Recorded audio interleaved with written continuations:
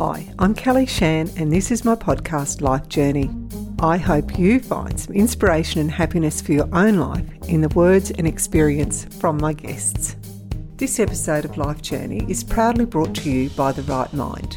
The Right Mind is a boutique and personalised leadership development company. It has provided transformational change to thousands of individuals and their organisations. TRM is now offering their collective knowledge from their leadership and organisational programs as part of their virtual Anywhere, Anytime online programs. They are proud to support personal stories that inspire and challenge each of us to be the best version of ourselves.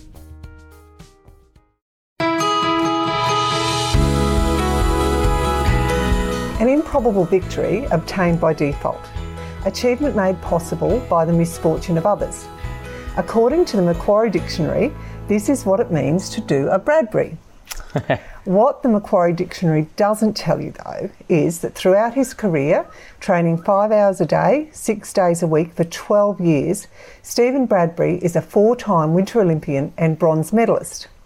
He also won gold, silver and bronze at 3 separate World Championships in his chosen sport of speed skating. So Steve, thank you and welcome to Central Queensland.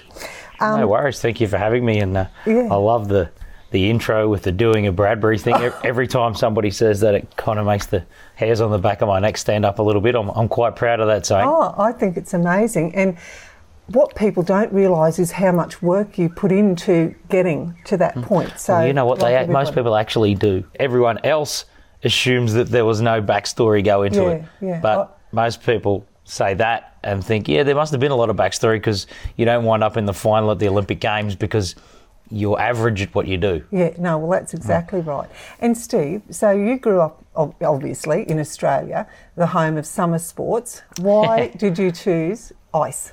Yeah, it's certainly not the most Australian pastime, and I got started in the sport through my dad. He was the national champion a couple of times in the 60s, and he introduced me to it when I was a kid, and it's something that I developed a passion for, and once I somewhat controversially made it onto the Australian national team when I was 15, I watched a Japanese skater. His last name was Kawasaki, same as the motorbike. Yep. And he passed 3 guys on the outside, and he broke the world record in the 1,000 metres by 0.8 of a second. And I was the reserve, 15 years of age, sitting in the grandstand in Amsterdam, in Holland, and I thought, I want to do that.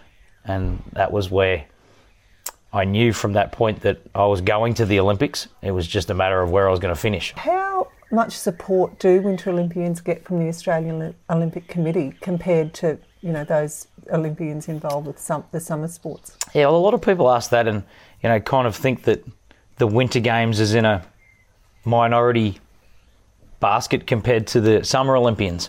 And that's not necessarily the case. I mean, there's a few high-profile sports in the Summer Olympics that are reasonably well funded. But, there's a lot of very low-profile sports in the Summer Games that we don't see on the television, aside from when the Olympics are on too. Yeah. So they all do it just as tough as the Winter Olympians. And, where I did it extremely tough, you should have seen the sponsors lining up for a speed skater from Brisbane. Yeah, I can imagine. They would have been few and far between. There wasn't any. But, I was doing it on a shoestring like... Yeah. The majority of our Olympians in 2019 are still doing it on a shoestring. Yeah. And that's where we're falling behind the rest of the world a little bit, because other countries are often now specialising where they're pushing all of their funding into particular sports where they can win the most medals in. And we're still spreading our small budget pool thinly across all the sports, and athletes in other countries are getting paid a salary to train. Yeah. So, and you don't?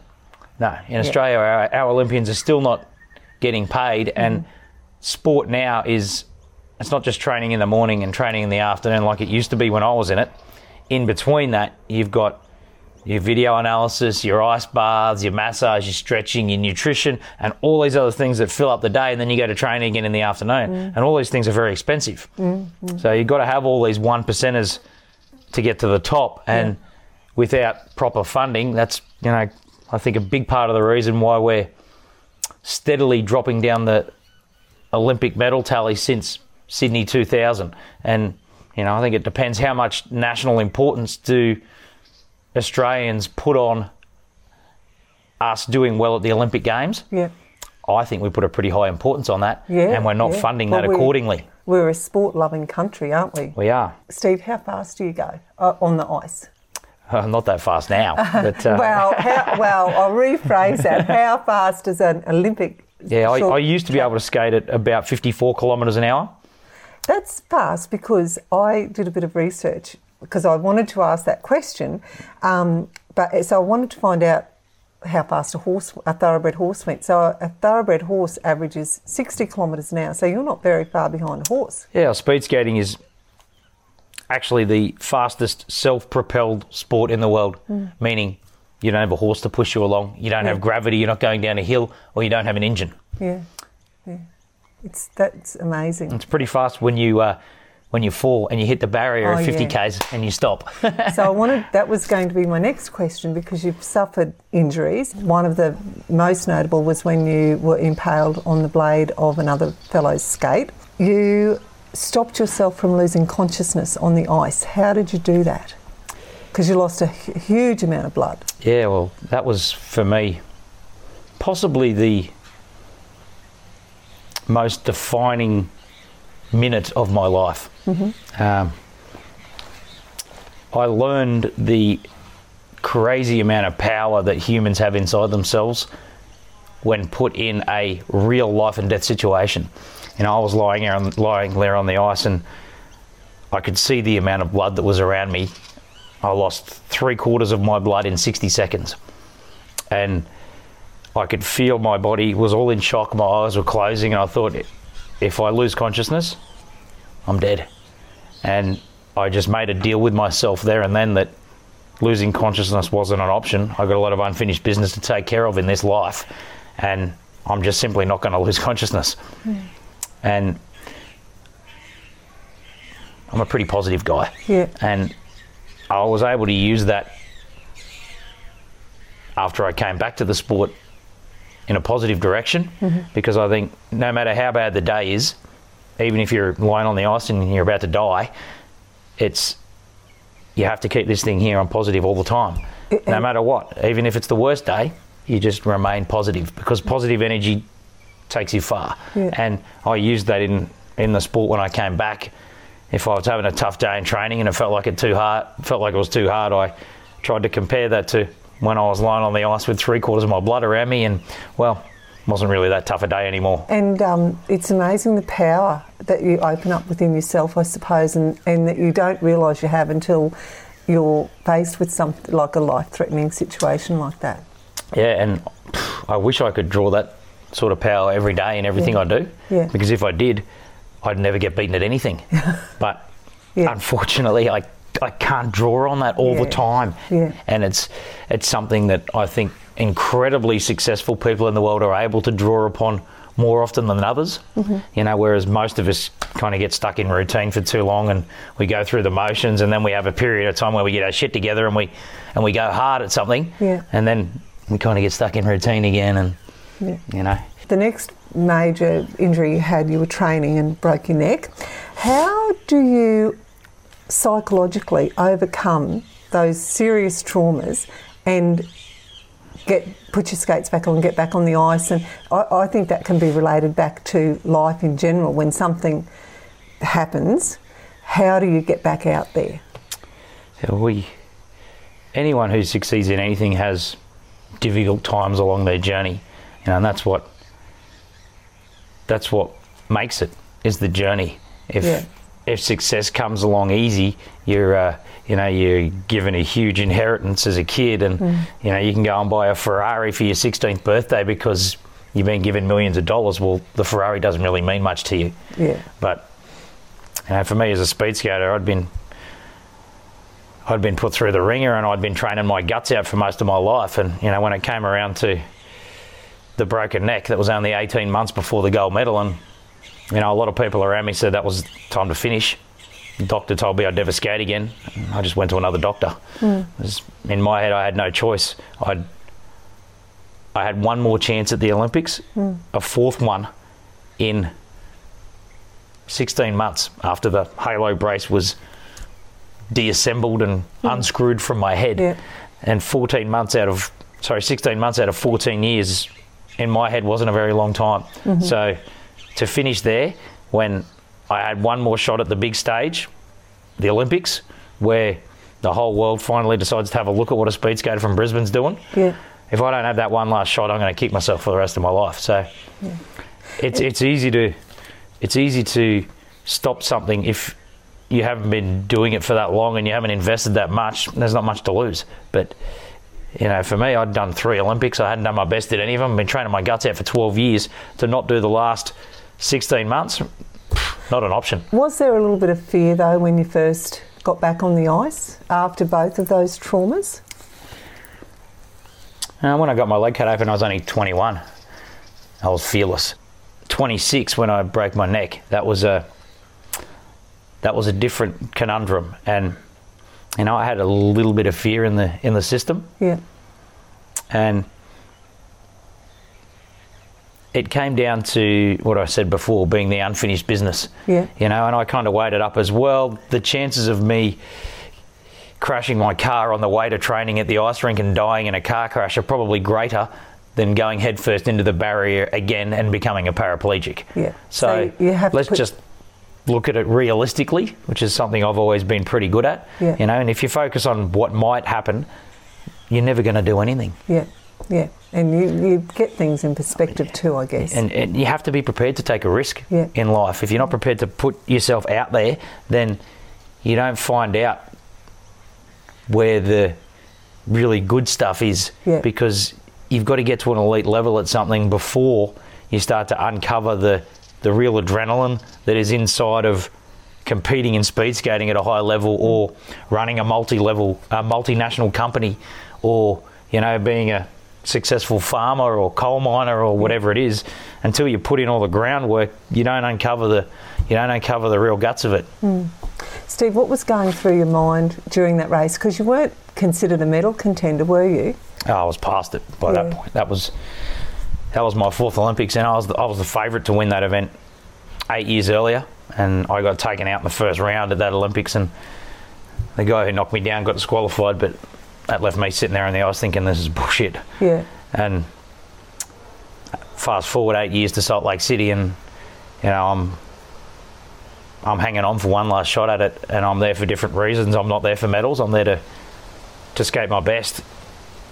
That's interesting, because it comes down to a personal choice then, and not that climatic sensation of winning that medal. And because anybody who we ride horses and compete with horses, so we're riding to win, but you were there for completely different reasons.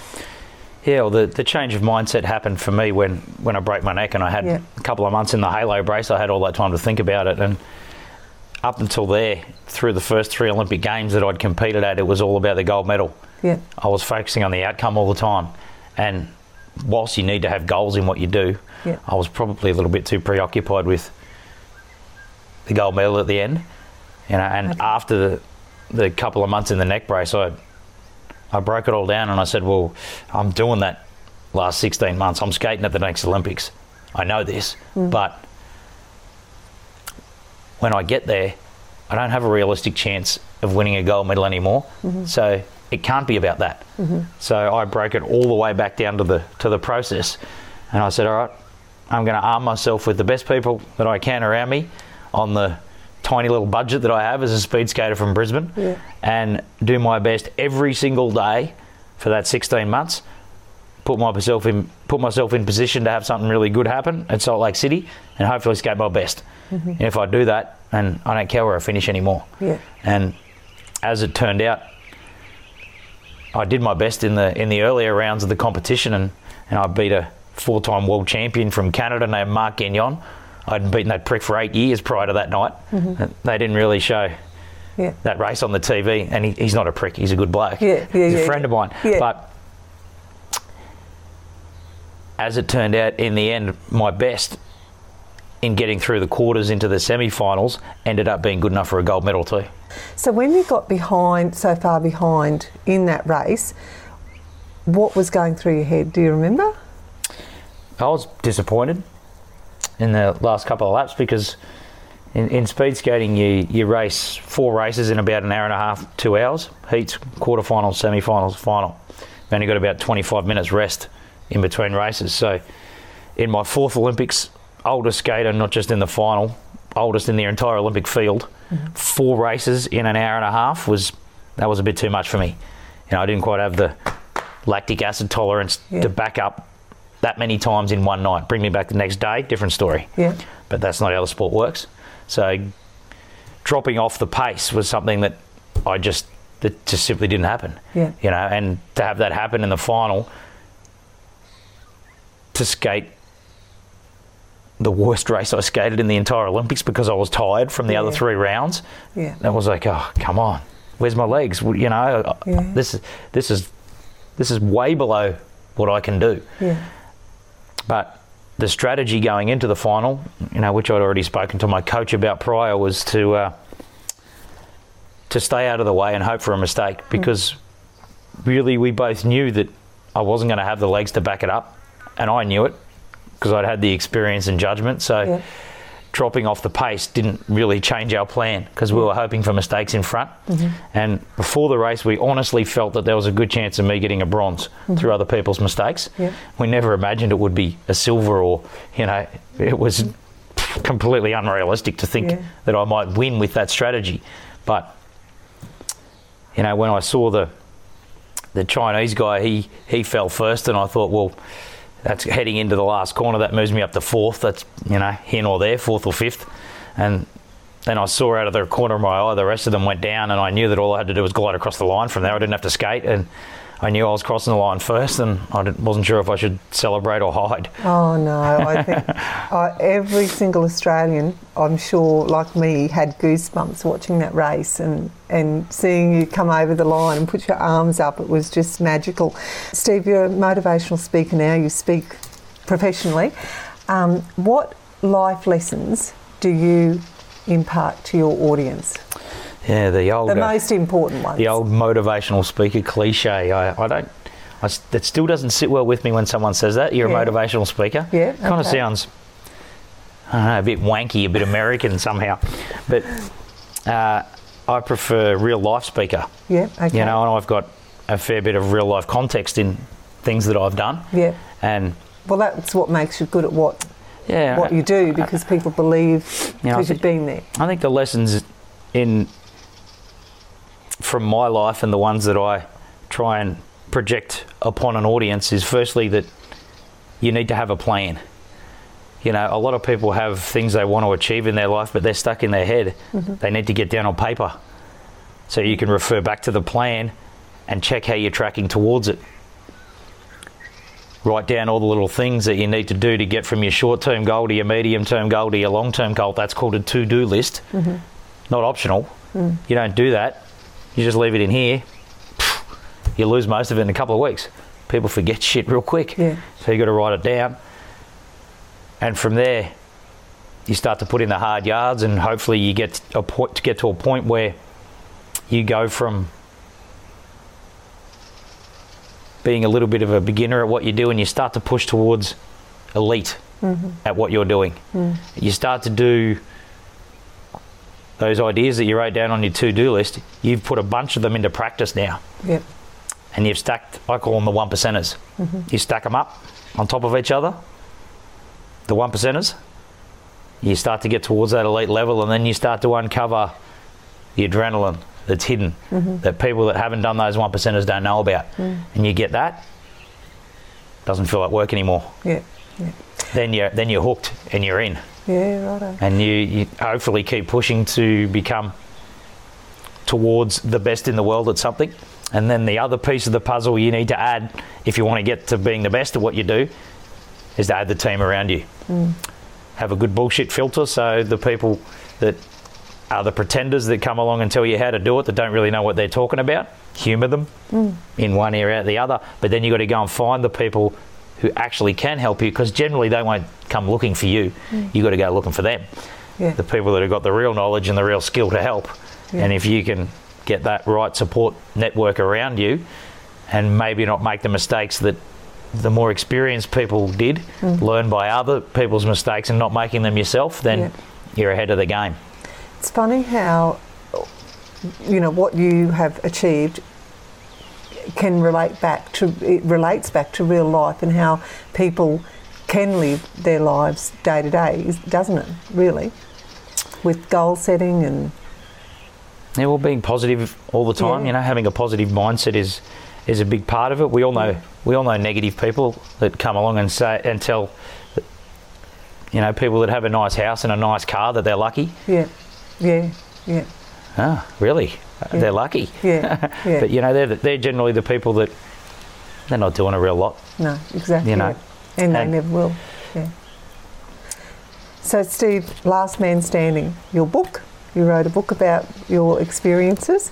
And I did. I've got a couple inside. I'll give one to you. I would love one because I tried to get one online, and we did that a few years ago. Now it's no, I'd love to read it. But there's a movie in the wind. There is. Tell me about that. Yeah. The title, the producers and the director have come that they think they're sticking with now is just simply Bradbury. Right. Okay. Yeah. So the script has been written. Stuart Beattie is the guy who wrote the script, and he did Pirates of the Caribbean, Collateral, and lots of other well-known movies. Yep. And we're planning on filming in Queensland. Yep. And hopefully hitting the cinema just prior to the next Winter Olympics, which is around January 2022. So about 2.5 years away. That's awesome. And will you have much of an input into the production? Yeah, I'm already heavily involved with it. And, the company that's got the rights to make it wants me involved as much as I want to be involved, and they want to keep it as true to the real story as what they can. That's really good. They'll need to move a few things around in the timeline and try and squash 14 years into 2.5 hours or 2 hours or however long the movie is.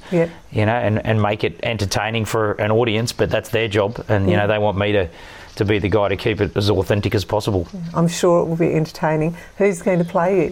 That's a secret. That's to be continued. Okay. There's a market for it on Sportsbet.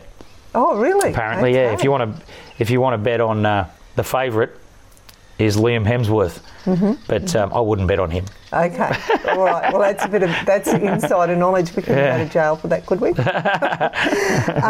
Now, during my research, I came across a really great, it's concise documentary about you, Olympics on Record, and it has some great historical footage. I don't know, have you ever seen it? I'm not sure, I don't think so. It's really good. It goes for about 6 minutes, but it has footage going, throughout your whole career when you had hair. You used to skate with a long ponytail. Yeah, well, I've still got some hair. Just getting back a little bit now. But Anyway, thanks so much, Stephen, for taking your time and for coming up and visiting us in Central Queensland. Yeah, no worries. Thanks for having me. See you later. Thanks for listening to my interview. If you'd like to hear more from Life Journey, subscribe to our podcast and we'll let you know when we have new interviews coming up.